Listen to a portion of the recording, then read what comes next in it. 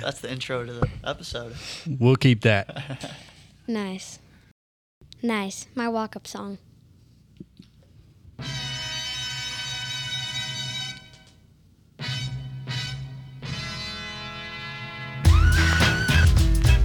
Hello, people.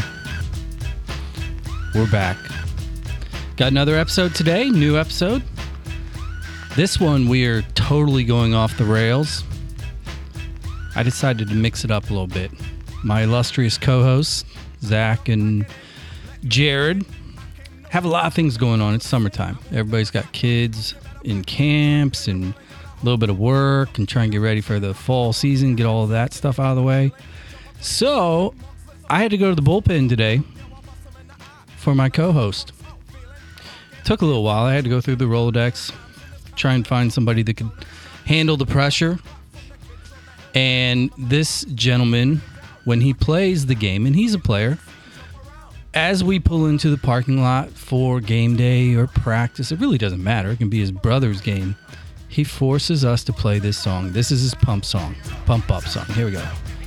So without further ado, I'm going to introduce my co-host of the day, the illustrious, the famous, the best voiceover commercial recording artist in the St. Louis metropolitan area, Maxwell Anderson. Sup. That's how you're going to roll in here? Sup. How you doing today, Max? Good. You excited about this? Yeah, I've been looking forward to it. Yeah? What exactly have you been looking forward to? Let's peel the onion back a little bit here. I've been looking forward to just I've never been recorded like this before, except for my one voiceover with you. That's true. And the other day, your mother dropped a video of you in the studio. You forgot about that one. You remember? What were you singing in that video? Old Town Road. Okay, do you remember how it goes? Yeah, I do. Can you give me just a little bit? Just a little bit. All right, fine. I'm gonna take my horse to the old town road. I'm gonna ride till I can't no more. I love it. We should re-record that. What do you think? All right, fine. You down with that? Yeah, let's go. All right. So, as you well know, because you live in my house. Yeah. With your mother and your brothers. Mm-hmm. You're familiar with the Soccer Dad Pod, right? Definitely. So, what do you think? Do you think we're providing a service, entertainment? Which is it? Yeah, I really like how funny it is a lot of the times with Jared and Zach. Yeah. Jared and Zach. Yes. Who do you think's funnier, Jared or Zach? It's hard. I gotta go with Jared. Jared? I think so, yeah. What happens though whenever Jared calls me in the car? What do you do? I muff my ears. Earmuffs? Earmuffs. Yeah. Most people should. Adults should whenever Jared calls them. But today's gonna be fun, right? Yeah. You, if you're in your car right now or on your device, you already know who the guest is. We're gonna roll him here in a second. But coming up with this guest, we purposely, Max and I talked about it a long time ago, and it was really his idea. I kind of suggested it, and you ran with it. What about today's guest? Why were you excited about this particular conversation? Because I know that he loved soccer. He coaches my club. And, yeah, I just know him really well. Do you? Yeah. Are you excited about, finding out his deep, dark secrets? Yeah. Are you going to try and bribe him on the air? Maybe. Did you bring cash? You looking for it? All right. Hey, here's what we're going to do. Because our show, Max, is supported by some businesses that actually like what we do and are giving us a little bit of assistance to keep this thing going.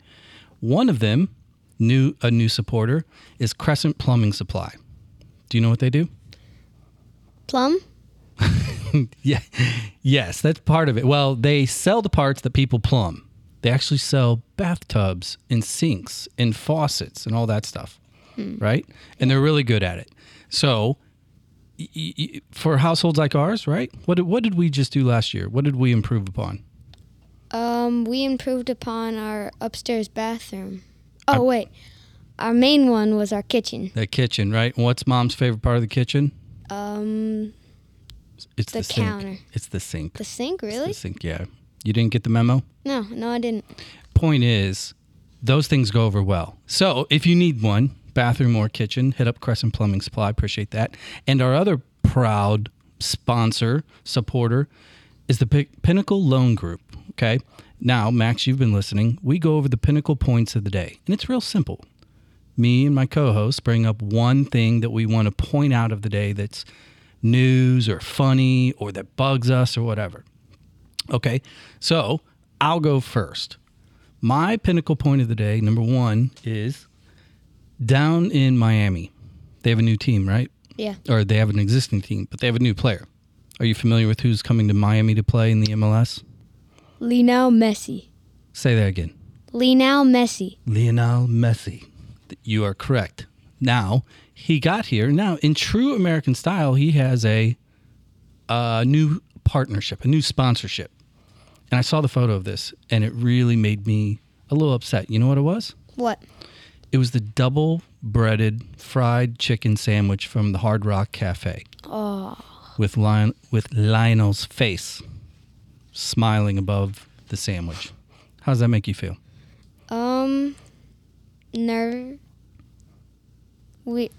Weird or nervous? Both. Shouldn't be nervous. Why would you be nervous? Weird. Should he be selling chicken sandwiches? No. No. Why? What's bad about fried chicken sandwiches? Do soccer players really eat fried food? Not soccer players like that. Soccer players like me and Jared, we do. But yeah, that kind of bugged me. So that was one of my Pinnacle points of the day. Yeah. Your turn. One thing that you are excited about, happy about, bothered by. One thing today. What happened today that is your Pinnacle point of the day? I'm excited that Messi's going to be coming to the MLS. I'm just really excited. It's going to be cool. Yeah? Are you going to try and buy his jersey? I don't think so. Well, let me ask you this, because on Facebook, everybody's debating. There are people that plan on wearing Messi's jersey to City this weekend. Now, he's not going to be playing, but he might be there. And there's a lot of City fans that are saying you should not wear an opposing jersey. What's your take? I think you should stick for what you stand for with your favorite team. I like it. Or favorite player? Or favorite player. Yeah, because he's not a normal player. Yeah. Right? He's not one of those guys. I mean, what's an average player number in FIFA? 84. Yeah, what's Messi? 93. Is that good? Very good. Who's better? Messi. Who's got a higher number on FIFA? What about Mbappe? Where's he at? Mbappe's a 92. 92, really? Or 91. Wow. What about Holland? Holland's a 90. Okay. Yeah, it's messed up. Yeah, that doesn't make sense. I'm not buying that. So here's what we're going to do, Max. We are going to go ahead and take a quick break. All right. And when we come back, we're going to roll in our guest. You ready for that? Yeah, let's go. All right, here we go. We're going to roll back out with your pump up song. What do you like about this song, by the way? I like how it really just pumps me up. It like gives me a boost. I don't know why. Yeah, when you walk on the field, do you have it in your head? Yeah. Yeah? I like pounce to the music. Jump to the music. Yeah? Do you stare at the kids across the center line and like have that House of Pain look in your face? Yeah. Does it scare them? Do they look afraid? Well, they should. All right, we'll be right back. Yo, Jared here. Remember the pool pandemic of 2021? I was infected. I needed my own oversized oasis in Wentzville. I needed a simple solution to pay for it. So I reached out to my favorite undefeated CBC freshman standouts, Bill and Chris at the Pinnacle Loans. Long story short, I have my pool. It's a flipping hammer. The loan process with those guys was so simple. Even I did it. Now, every time I get in my pool to drink ice cold beer, I can thank the team over at thepinnacleloans.com. That's thepinnacleloans.com. 20-0 as freshmen? Really?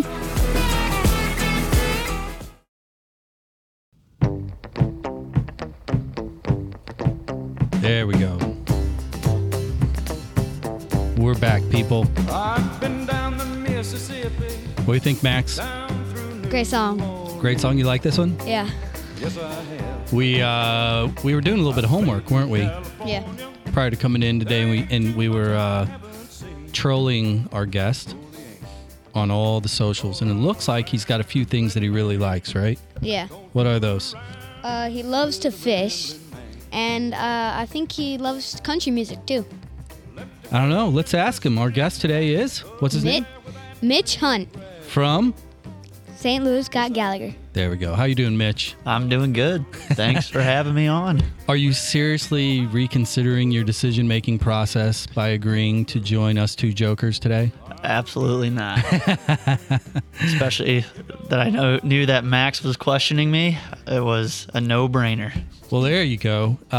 What do you think of the walk-up tune? You dig this? Yeah, I like it. It's a little older than the country music I listen to, but it's Well, I think I know your name because, again, we trolled. So we saw the 30th birthday pictures from a year ago, right? Yeah. So I took a swing for the fences hoping you'd be into the old stuff, and apparently I missed just a little bit. Yeah, there's some stuff, but I would say, You like any Tyler Childers? I do. Ooh, there you go. Who's deathmatch, Tyler Childers or Waylon Jennings? I've probably listened to more Waylon Jennings than there Tyler you go. Childers. I do. He's a new one that I've added to the playlist. I would say in the last year or so. There you go. Definitely, he's growing on me a lot. Yeah. Him and Zach Bryan is the big one I'm listening to a lot of now. Zach Bryan, we listen to that a lot, don't Yeah, we listened to Something in the Orange. Yeah, that's a good one. we? This guy, he pulls out all the 80s, 90s hip hop and House of Pain, and he knows his modern country too. This is why I brought him on today. He's a utility player. I mean, he's a great utility player to sub in for your usual co-host. Yeah, because you know those guys. Yeah. So I'll apologize for them now. They're not even here, but I'll apologize for them. Well, thank you for joining us. Why I'm excited about this one is for a couple of reasons. One, obviously my co-host. This is fun. But two, we talk to so many people that are neck deep in this world that we talk about, soccer and youth soccer and academy and club and select and high school and all this other stuff. And you're in the weeds of it, because tell our listeners, what is your exact title here at the club? So it's actually new title as of within the last month. I'm the new youth boys director of the club. So I'm basically overseeing every player that is U12 and younger. Kind of stepping into Ken Godat's role, and he is going to widen his role and kind of be more of a technical director. But, prior to that, I've always been an age group director for the youngest, 6, 7, 8, 9-year-olds. The last year, I've kind of expanded that to U10 and U11. But, yeah, so I am. Like so you're basically 5 to 12. For the most part, right? Yes. Give us an idea of scale, because the clubs really across the region, most clubs are continuing to grow at different paces. How many kids do you have at this point, roughly, ballpark, that are 12 and under, that are kind of under your purvey, so to speak? Ooh, I would say ballpark, it's around 100 teams. Oh, wow. So you got to figure if the younger age groups, you might only have 8 or 9 on a team. Those U12s probably have, if they're playing 9v9, 12 to 13. So, you can kind of do the math based on that. Yeah. You're between 1,000, 1,300, 1,000, 1,400 players. Yeah. Wow. So I guess the real question is why? Because I have 3 kids and they've given me headaches at different phases of their lives, of my life. You have 1,300 of them. What motivates you? What drives you? In the morning you wake up, you're coming to the park and you're going to see 300, 400, 500 kids a day. What's that like? What goes through your head? Well, for me, it's It's exciting. I have an education background, so I always, I didn't always know that I wanted to be a teacher, but prior to stepping into this role with the club, I was in the classroom. So I always knew, when I was fortunate enough to step into this role 3.5 years ago, that it was something I was interested in. It was teaching kids, and yeah, it was a little bit different subject-wise, but I have a passion for soccer, so it makes it even more enjoyable that I get to teach soccer for a living. That's awesome. Yeah. Go ahead, Max. What's your question? All right, I have a question. Okay. What is so fun about marathons? He's throwing the curveballs out of the gate. Know. I mean, because that's your hobby, your part-time passion. Yeah, so that's actually through college, I always, even through my playing days, I would enjoy running still. The last 4 or so years, I kind of got away from it, and then right around the holidays this past year, I was talking with a family member, and we kind of talked ourselves into running a marathon, and the family member kind of fell off and only ran the half, but I did it all and ran the full marathon. And Max, it was satisfying to say that I had ran a marathon, because my girlfriend found a stat that less than 1% of the world has completed a marathon, Max. Really? Yeah. What do you think? You want to try it? I'll think about it. I mean, 26.2 miles? That's a breeze for you. Well, the other day, how many laps around the block? We got a 1/4 mile block. How many laps you do the other day? I did 12 laps. Not too bad. So you only need what's that math there? 8.5 more of those. Oh, that's not bad. Well, let's get back to a little bit of the training process and kind of the club has its pillars, has for a long time. When you get out there, how much of the process for you is really paying attention to unity, humility, passion, respect, tradition, as a core versus just the nuts and bolts of training and organizing and pushing kids? How do you balance the two? Because there's a difference between coaching and player development and really addressing the culture at the same time. Yeah, I mean, part of the club and what Ken preaches, that's kind of where I learned it from when I stepped in to just helping at the club 8 years ago.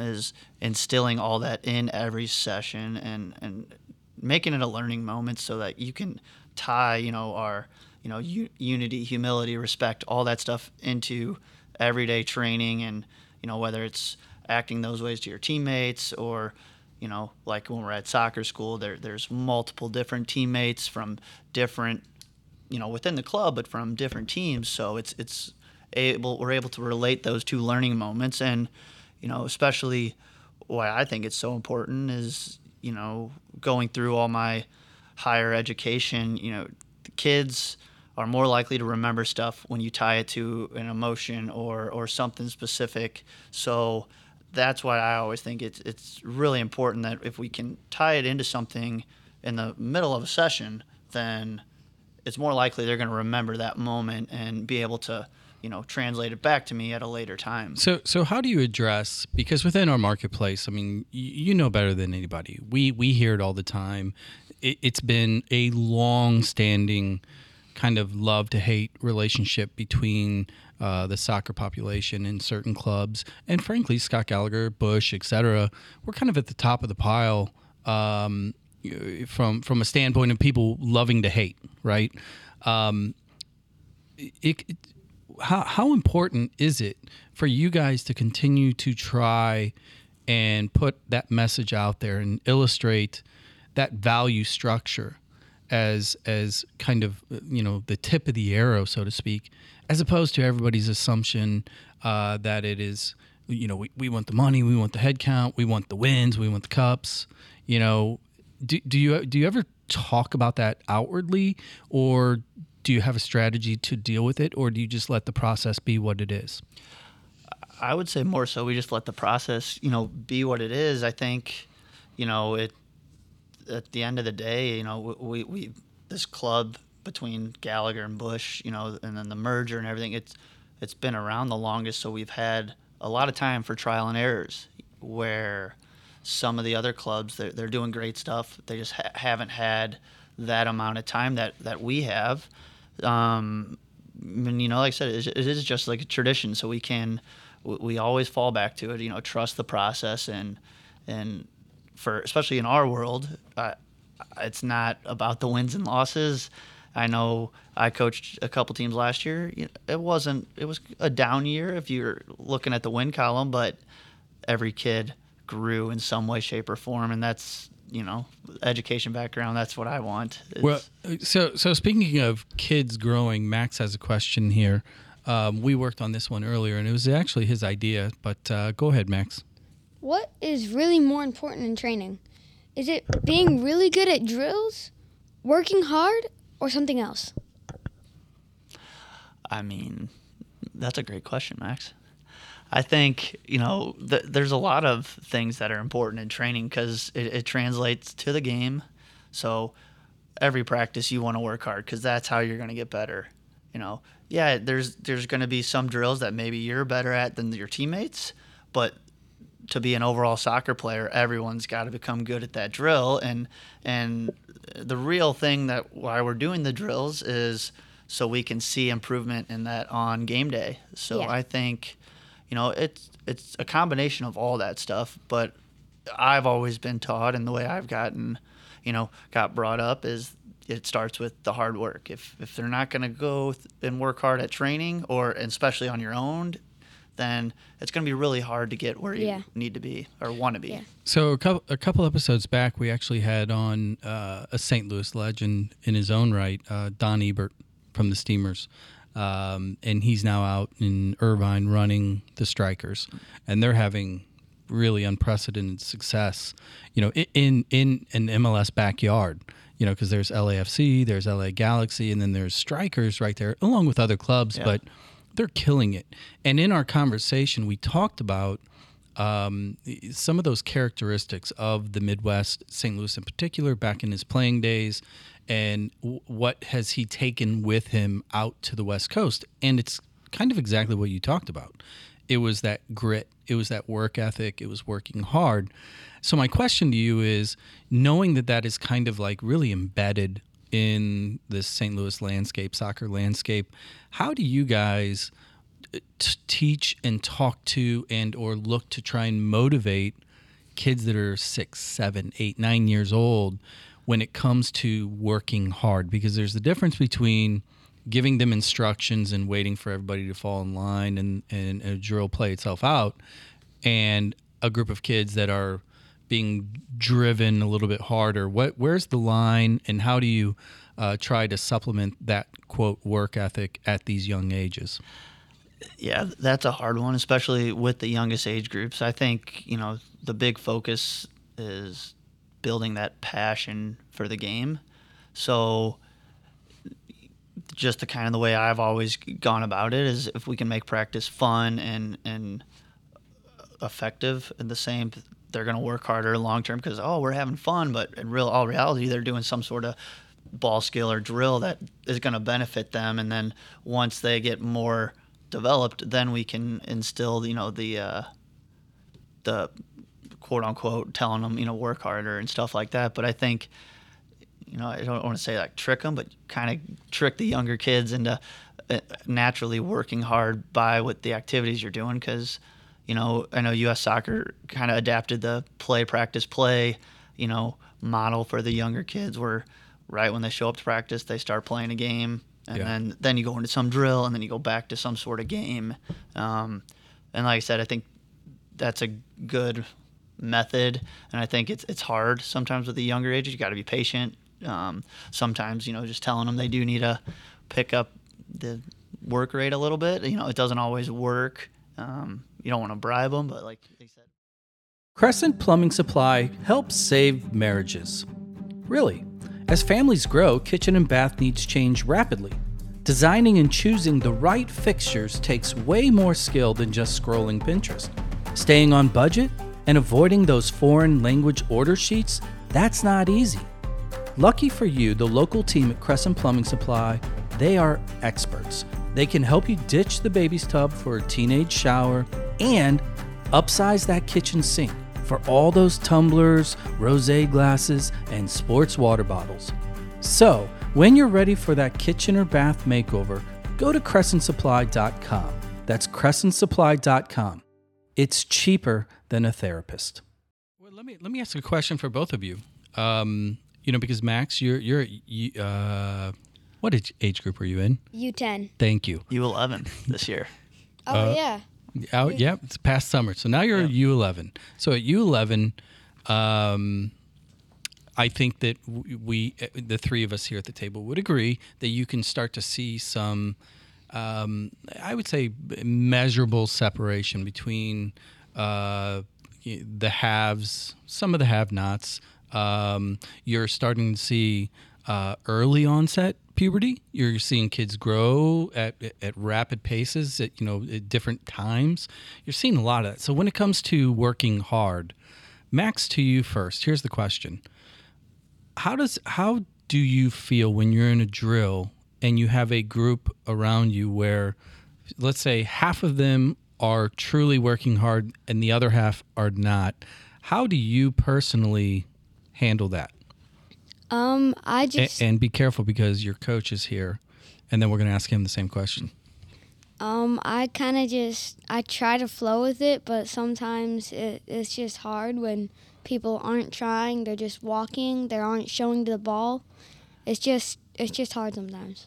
Yeah. Does it upset you? Does it make you mad? Or are you just frustrated? Or are you just a 9-year-old kid, 10-year-old kid that's just like, okay, let's go? I'm just a little bit frustrated. It's just... Yeah. So to you, when you see those things happening to you, Mitch, what do you advise your coaches and the staff, to try and keep that balance when you do have, a group of kids that are really, really into it, but they're also very young and frankly immature, when they start to get frustrated because of other activities or lack thereof? How do you guys kind of manage that process? There's a couple different ways where personally, like I might, if it's with the team that I'm working with or something, there's one where maybe there's a group of kids that they're coming to practice after school, they're tired, they're just not feeling it. Maybe those kids have to do the drill, because usually I do multiple setups because you want to get a ton of touches in. So maybe those kids that you can tell they're a little bit in a funk that day, maybe they're all in a group together one day, and the kids that are there ready to go, they might be in a group that day. Or some days, blending those kids in help raise the level, especially it kind of helps the younger kids gain those leadership skills where, every team kind of, no matter whether it's identified or not, there are, usually 2 or 3 kids that maybe step up as a little bit more vocal or, try to rally the troops per se and get things back on track. So I kind of rely a little bit on those. Some days I do resort to, some of the, I guess, old school mentality where, just a little reminder, that we're at practice, we got to work hard and be focused. They get on the line and maybe have to run a couple sprints. Little sprints, little push-ups, little sit-ups, withhold the water. Yeah. Everything else. Yeah. I love it. Yeah. Mitch, I have a question. Do you prefer working with kids that need a lot of help or kids that are more advanced in soccer? Great question, Max. Here. Special guest Ken Godat in the room here. I was wondering if Bill, my dog Bill. Here, hold on. I was wondering if Bill's going to get a mention on this podcast. He'll come up. He'll come up soon. This guy's natural, man. Bill the dog. Bill the neighbor dog. To answer your question, personally, I think it's, the kids that need more work, because I like seeing the progress, as the season goes on. So, like, especially when, which I'm not out there as much anymore, but I used to be out there, multiple nights a week for club training. So you're seeing the same kids over and over and over. And being able to see just the growth over a 6-week time is awesome to see, because with the kids that, they're still good players, but maybe they're not as technical as, like, say, a player like you. In that 6-week time period, I can see a lot more growth compared to, a player like you that's a little bit ahead of the game with that. Like, it's going to take longer. Hey, be careful here, because the kid's got a big head as it is. I mean, we're going to need a new set of headphones here in a second. Well, I wasn't talking about his left foot, so yeah. I didn't mention that. I tell you what, that was actually a very good question, Max, and I'm going to take it a step further, more from a club perspective, because we do have a lot of families that listen that are not only in this club but are at other clubs, or they have youngins that are considering clubs, etc. When it comes to kind of delegating through that process, where you have so many levels and layers of kids at, from a low championship level up to pre-academy. How do you, as the youth director, how important is it to you to make sure and find the right level or style of training to match those either deficiencies or advantages? That's always the toughest part, I think, in my role, and even just as the age group director in the previous, I guess, role that you'd say, that it's always the challenge, and I try to do my best of finding the right fit for every kid and matching them with likability. If we can get them with the likability, then they can grow together as a group.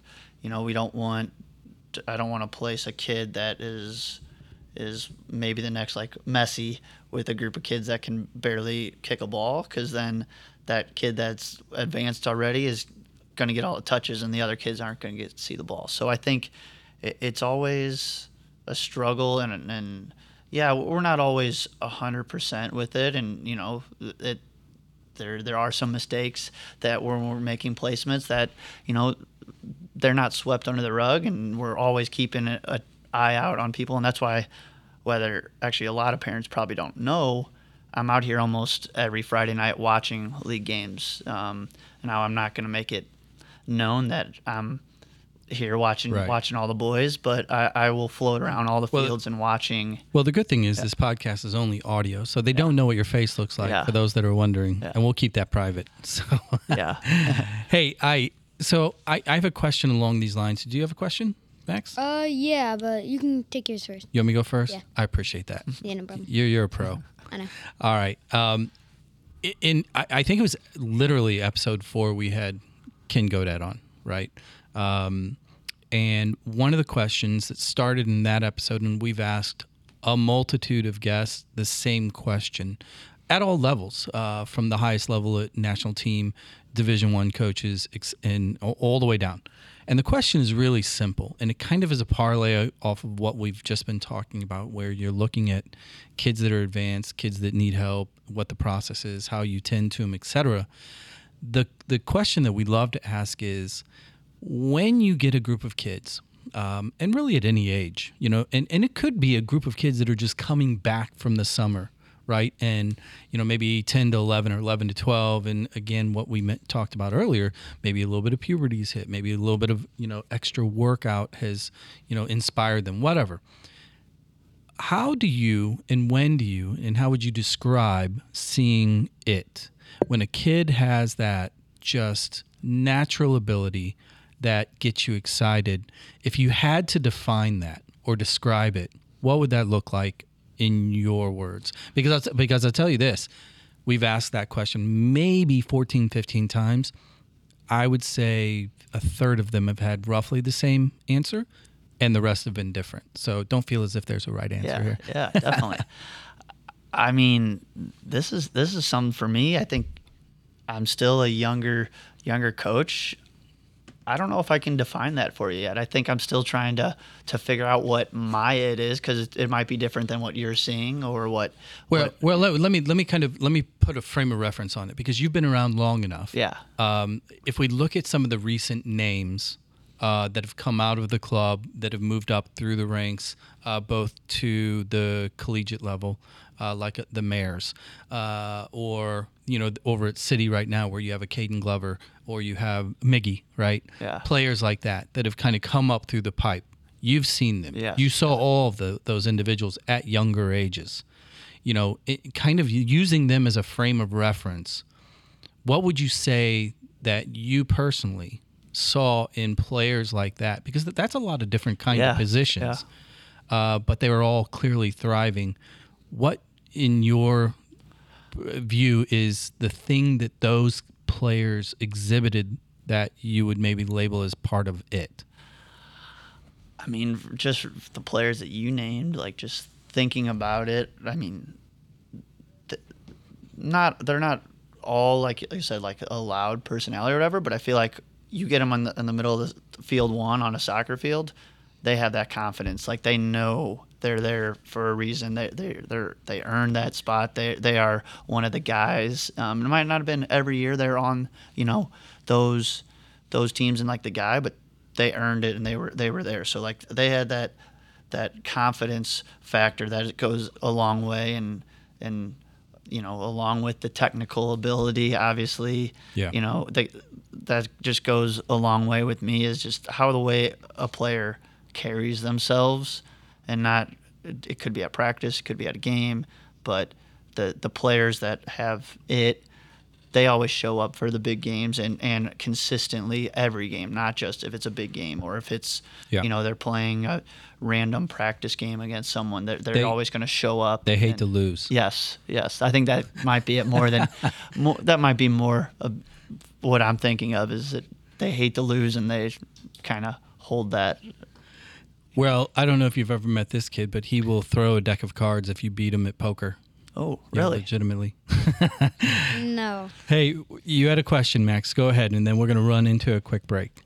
At what age do you think kids should start going to the gym, like working out? Ooh, yeah. Above. Are you saying above and beyond, like soccer training? Like yeah, like no, not like soccer training, like working out, like lifting weights, running on a treadmill. Huh?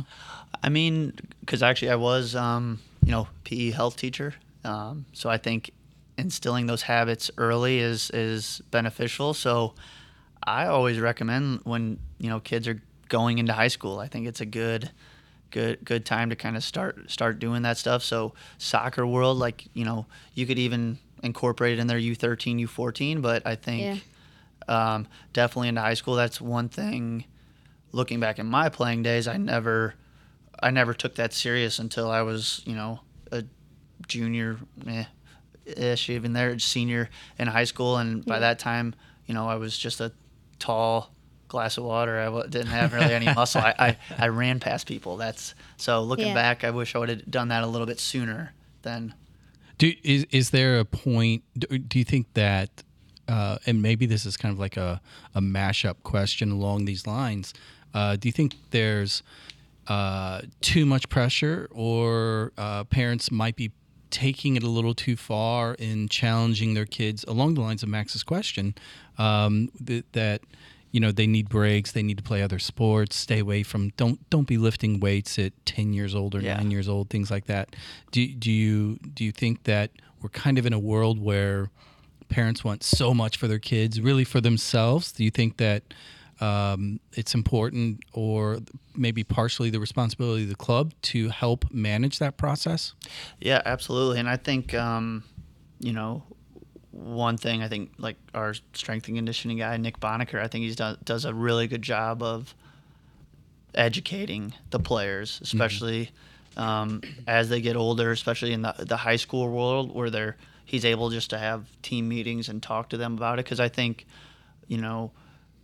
you just don't need to go to the gym and lift a ton of weights and you're going to become a better player. Because I think a big thing that people forget about with us being soccer players, we have to be able to move laterally quick. We have to be able to do all this stuff. And if you're just lifting a ton of weights, you lose your flexibility and your explosiveness depending on what you're doing. Well, so. I tell you what, quick question to you, Max, and we'll roll out here. Do you think it's more important to be able to juggle the ball 250 times or squat 250 pounds? Juggle 250 times. Juggle it is. All right, here we go. Check this out, guys. I think this might be a little bit more recent for you. Like this one? Max, you know who this is? You know who this is. Oh my goodness. Well, it's... Yeah, now I know. Who is it? It would be Wait. Chris. He's got a David. big beard. Yeah, Chris Davis. Dang it. All right, we're going to take a quick break. And when we come back, we're going to have a little bit of fun and challenge Mitch with some deep, dark, hard-hitting questions. Sound good? Max, you ready? Yep, let's do this. Let's go. All right, we'll be back.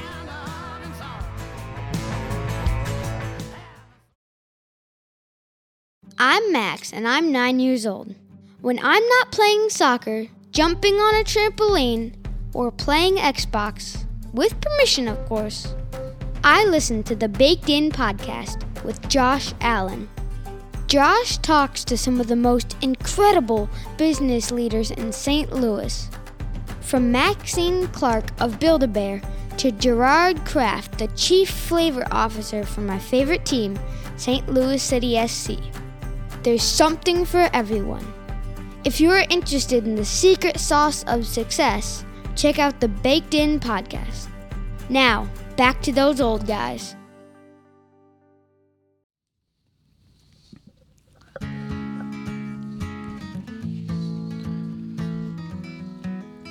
Thanks for joining us again. We're rolling in this time with... Zach Bryan. You picked this one, didn't you? Yep. You like this? Yeah, I love this. What do you think, Mitch? I enjoy this one. Can you play the guitar like this? I wish my brother can. Max is, he can do a lot of things. Music he needs to work. It's one of those things, right? He can Yeah. sing though. I mean, Old Town Road, we heard that. Yeah. All right, Can't we're wait for the remake of it. We're back. Mitch Hunt from SLSG, Director of Youth, all youth, 12 and under, which means he's got way more kids than any of you listeners, to the tune of 1,200, 1,300 or so. That's crazy. Are you married? I'm not. I You have a long-time serious girlfriend. Long-time serious Yeah. girlfriend. I got to ask, I mean, if she's a long-time serious girlfriend, there sounds as if there's the potential of the next step. And then the step after that usually entails having another one of those little things that we've been talking about. Having 1,300 of those, has it changed your opinion as to the desire to obtain one of your own? Shockingly, no. No. Do you understand what I'm saying there, Max? Yeah, I do. What do you think I'm trying to say? That kids can be pushy sometimes. Something like that. Pretty close. Pretty Yeah. close. Yeah. All right. So you said, Max, you said on the break that you want to come back in. You got a question. So the mic Yeah. is all yours. Go ahead. All right, so do you have any advice for players with parents that yell a lot? Oh, I like that one. So, ignore him. But, no. Well, let me clarify real quick, Yeah. Max. Do you mean advice for the kid because the parent is yelling at the kid? Yeah, or- like to try to ignore it. Okay. How do they ignore it, or how should they ignore Yeah, it? how should they? Honestly, it's easier. Anyone can say, "Oh, just don't pay attention to him." But Yeah. trust me, I know. Luckily, my parents weren't overly loud on the parent sideline growing up, so it was easy for me just to say, "Oh, just don't worry about it." But I know I had friends that struggled with it. Sometimes I think, and it's hard for a kid, but maybe ask their parents, like, "Hey, do you think about what you're like? I'm hearing you yell at me, and then I'm hearing my coach yell at me, and I don't know who to listen to. It's confusing me." Yeah. Because I think sometimes, especially parents that have played, they don't realize that sometimes they're causing harm to their kid because they're confusing them. Because they're, like I said, there's a lot of parents that are very knowledgeable, but the coach might be telling them something else, and it's confusing. So, sometimes parents aren't aware that Yeah. they're doing that. So. Well, so let me ask kind of an adult version of that question from a club perspective and communication perspective, because there is a certain amount of expectation or contractual relationship between the family, the player, the club, the parents check, and what they do think they have a right to or that they don't, right? So when it comes to the sideline, whether at practice or a game, do you guys have a preferred cadence or a preferred way or vibe of the parents, so to speak? You know, do you like the clapping? Do you like the encouraging? Do you like the yelling? Do you like the raucous atmosphere? How do you manage that? Because youth sports, not just soccer, they've all kind of jumped the shark from the sideline perspective. Yeah. So how do you guys at a club, especially you in your age group, because that's usually when you see a lot of the chaos, how do you guys manage that process? I mean, we try to set that expectation from the start. I always recommend coaches have a parent meeting early on in the year, you know, maybe a week or two into the fall practice season, and just like, hey, here's our expectations, you know, and that's kind of where you should lay the guidelines down that, you know, you guys can be cheerleaders over there, encourage them, don't coach over there, you know, just enjoy the game, enjoy your son playing or daughter, depending on, and, you know, let the coach do all the talking, because, you know, they have a style or an idea of why they're telling the players to do a certain thing, or maybe the parents aren't aware because they weren't in the pregame huddle or something like that. So just setting that expectation early on is a big thing. And I think, you know, part of the reason that we kind of mandate our Friday night league is because I can oversee that. If I see, you know, something that is, you know, a red flag, you'd say, Rein them in a little bit. Yeah, and just like, hey, you know, this is what we're trying to do, or it's all about the development, and we don't keep standings at the young ages for a reason, because it doesn't matter. We want to. Well, look, Max, I'm going to ask you a similar question from the perspective of you, a 9-year-old boy. When you hear parents in a game, when you hear parents yelling at the referee, does that, or do you realize that makes you a little bit more prone or willing to, you as a young kid, to yell at the referee as well? Does it change your opinion of the ref whenever parents are yelling at them a lot? Not really, no. No, never. No. Well, he's different, you know. well. So the question to you, because I see that, and I'm pretty sure you see that, and I guess what I'm trying to get out of this is just how it's one thing to yell at your kid. It's a one thing to not know anything about the game and try to coach your kid while the coach is coaching your kid, and then there is yelling at a ref. How detrimental is that to the youth game? Not only from a standpoint of trying to keep referees, which you know better than anybody, there's a shortage. Yeah. But the adverse effect that it has on just the game itself and the kids, you know, because kids will walk off the field whenever you have a group of parents yelling at a ref all day. The kids will walk off the field if they lost or whatever. And who are they going to blame? The ref. They blame the ref. Yep. So you speak to the ref's role and what parents and kids should or shouldn't do when it comes to a referee, in your opinion. I mean, if in a perfect world, I think they should never say anything to them. And I mean, because they're just like the boys that are out on the field, that they're bound to make mistakes. It's going to happen. They're, you know, 9-10 years old. A lot of these refs are, you know, in their teens, or, you know, or some of them are just doing it because they love to be out there. I've seen some in their 80s. Yeah, like I said, like guys and right. People like that, they just love to be out there still, and it's their passion, like, you know, and they want to stay involved, and then they go out there and get yelled at for, you know, 60 straight minutes. That's not fun for them, and so it's easier said than done. I wish they wouldn't say anything, but, you know, there's a heat of the moment, and stuff gets out of hand sometimes, and then players see their parents doing, they think it's all right for they can do it. But, you know, what I always talk about to my boys, if something like that happens, it's never the ref's fault. I don't care if he made a bad call or whatever. Did we play up to our potential to we put ourselves in Yeah. that situation. I always tie it back to a learning moment like that, because most of the time, if we put ourselves in a better spot, it never would have happened like that. We have this debate, argument, or frustration all the time on this show when we recap. For example, this past weekend, the City game, right? We played Toronto, correct? Yeah. We walked away with 3 points. We won, period, right? But on socials in particular, all these groups, the only thing they cared about was the handball, quote, non-handball call, right? Yeah. And it's at the highest level. It's nonstop. But to your point, Max, let me ask you a question. How many goals can the referee score in a game? None. How many can he save? None. Right. See, he's already figured it out. Yeah, soccer's simple. Score more goals than the other team, you win. Yeah, the math is not that hard. Yeah, you had another question? Yeah, I got one more question. Go ahead. All You got to stay on the mic there. right. Keep that silky voice up front, all right? All right. When you're not coaching, what do you do for fun? Oh.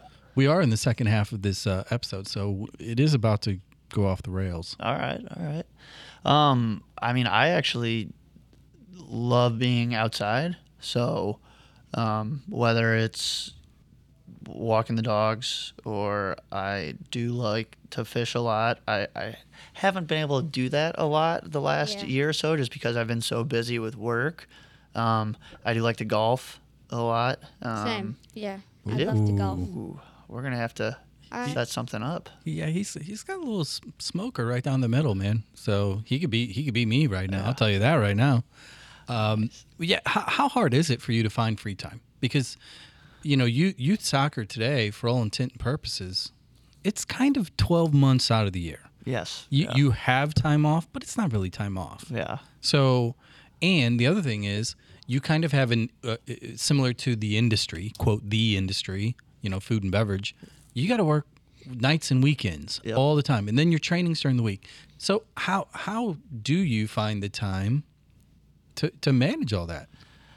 It's tough, and I've just kind of come to figure it out during the fall and the spring. A lot of my family and friends know that's the grind of the season, and expect to be working 6-7 days a week, and then I try to fully take advantage of the winter and summer, like weekends especially, because even like tonight we're going out to soccer school right after this. Yeah.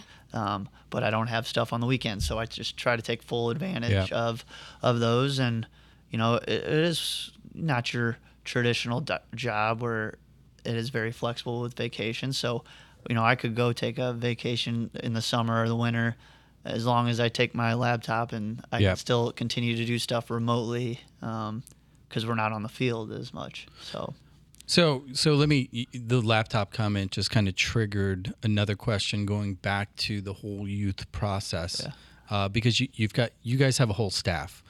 Ken has built a team, a pyramid underneath him, and my question is in regards to player selections, IDs. Because I mean that is the hottest topic in every household, in every state, with every club, anywhere when it comes to soccer. And that is, where's my little Johnny or my little Susie? What team are they going to land on?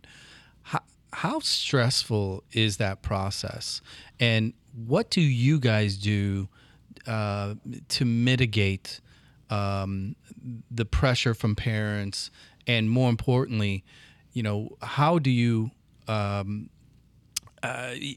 ensure that you're really getting kids at the proper level, as opposed to keeping a lot of parents happy for their own ego, for lack of a better word? It's the worst part of the job, for sure. and like I always, so like before I came in, I coached at Limburg. We always started every tryout week to the boys and the girls, like, this is a hard week for you guys. This is just as hard for us, because we never want to make these hard decisions, but we have to. It's not that, no hard feelings. It's as hard on us as it is on you. Just in the club world, it's that process is not just a week; it's spread out over Yeah. weeks, months. So kind of what the way we go about it is, we're a team with it all. And yes, my name's on a lot of it. Like, oh, the invite to this team came out from Mitch Hunt. It's not just me that makes the decisions, and that's Sure. what makes it easy. So it's what we call like our team that's with it when it's me, Ken, Zach. Ben Perkins has helped a lot with it this year. Jordan Klipsch has come on in the last few months to help us with some of the process. And Well, so let me just ask you the question, because again, I know there are parents, there are families from this club that are listening to this. Talk about how you guys, or what your process is, that in the midst of a season, midway through, when you see players starting to really, really thrive or go the other way, do you guys immediately, are you taking note of that? Are you preparing to make those changes? Do you think there could be more communication through that process to families? Because really, you look at, let's say, 15 kid roster, you're going to have 2 or 3 that typically, rise to the top, or maybe, take off in a season. And then you're going to have 2 or 3 that maybe struggle. I think that in all the years I've been around the game, that's always kind of the case. So how do you guys manage that top 3, that bottom 3 during the season? And do you have a process to communicate to the parents, hey, to help manage expectations? yeah, I think a lot of it. We rely a lot on those mid-season evaluations, especially within the youth academy. That's where we see a lot of that. I guess the top kids and maybe going up, the bottom kids, if they have to make a drop, but we never do it mid-year. So Right. doing those mid-year evaluations are key in our mind, and some coaches might do them more frequently than others, but it's letting the families know that, hey, your kid is doing well at this, but he's really fallen behind in these areas, and he to stay at this level, these conversations are happening in December, January, so there's plenty of the whole spring season to work on it. Right. And then always, circling back. We always recommend circling back through, middle of the spring, and letting those families know that, hey, we're seeing improvement, and we want to keep working on it. He's in a good spot, or if you have to have the hard conversation, like, hey, he's still way behind on this. If it's not improved, he might be better fit for the team right below. Which there's nothing wrong with that, because at the end of the day, we're not trying to win national championships in the youth, level. It's all about developing the kids. So, if he drops down a team, then his confidence might skyrocket the next year, and that goes a long way with the developing process. Yeah, long-term development. Yeah. Max, you ready to have a little fun? Yeah. Let's talk a little bit of pro soccer. We kind of Sweet. went over this a little earlier, didn't we? Yeah. First question, City SC. You're born and bred St. Louis, and you've grown up with the game. You're clearly living it now. How important, how inspiring, how motivational, whatever the adjective does St. Louis City SC, what does it mean to you? Especially seeing, here we are, what is this, game week 22 or whatever it is, and we're in first place. Yeah. What does it mean to you? I actually kind of just got the chills just thinking about it, the way he set it up. Because, I've always, obviously growing up, I was the ambush, the steamers down at Savis. That was, Right. Getting to watch those as a kid, and then it went away. And, finally getting a pro team is just, like I said, we had FC, I've been around for those, but an MLS team is I think it's important for the city itself, but also for everyone that grew up like me. It's just amazing to finally have, and it's, like I said, I'm excited for it. And I always said, whenever we do get a team, I'm making sure I get season tickets because Yeah. I knew I wanted to be there every game possible. Do you have another layer or a unique layer of pride, given your role, your relationship to Gallagher, knowing that you're looking at players that are touching the field on the first team, that are penetrating City 2. Everybody really knows the story of the academy. Yeah. You guys are part of the process, and now you, over the last 8-9 years here, you've directly touched a large number of players that are going up through that system. Does it just add a little bit more of a kind of like a fatherly, love affair with the club because of your relationship with Gallagher and the players that have come out? Yeah, I mean, that definitely adds a little bit more, just knowing that any kid that's out there right now, they're so young. Who knows? They might be the next, player that we're like 10 years from now. They're the next Miggy that's making all these appearances and because when I came in, Miggy was always on an academy team or one of the higher teams, and I was always like premier level teams, so I was never necessarily around him a ton. But like a players like that, that there's a lot of kids that are in our program right now that who knows, they could be there. Yeah. Well, Max, let me ask you kind of the same question. Yeah. As a youth soccer player here in St. Louis, with City, because we're season ticket holders, how many games have you been to with us? I've been to about 3, 4? 5. Yeah, 5, 4. 4 or 5? 4, 5. Who's your favorite player? I really like Berkey, but I also Whoa, he's a goalie, dude. Wrong answer. I really like Jackson. Really? Yeah. Why? What do you like about him? I like that he can move the ball fast and he's smart on the ball, and yeah, he's just quick. Well, let me ask you this as it pertains to some of the names that you know, like Miggy, like Caden, and even, on the academy side moving up, like a Mackay. You as a SLSG kid, is it exciting to see players that came from, the club that you're at? What does it mean to you to see those players wearing those kits and playing on the big fields? Yeah, it makes me want to work even harder, especially since my brother's on City. Well, he's academy too. He works kind of hard. Yeah. You should see those two go at it. Who wins? Who wins, Max? Do you play fair? Or do you kick him in the shins and hopefully he falls over and then you get the ball? We play fair. Yeah. Here, go. I remember you had that question. Go ahead and go with that one. Oh yeah, what team do you support in the Premier League? The best team. Uh-oh. Wait. Before you answer that, Max, who's the best team in the EPL? Best, in my opinion, or just best?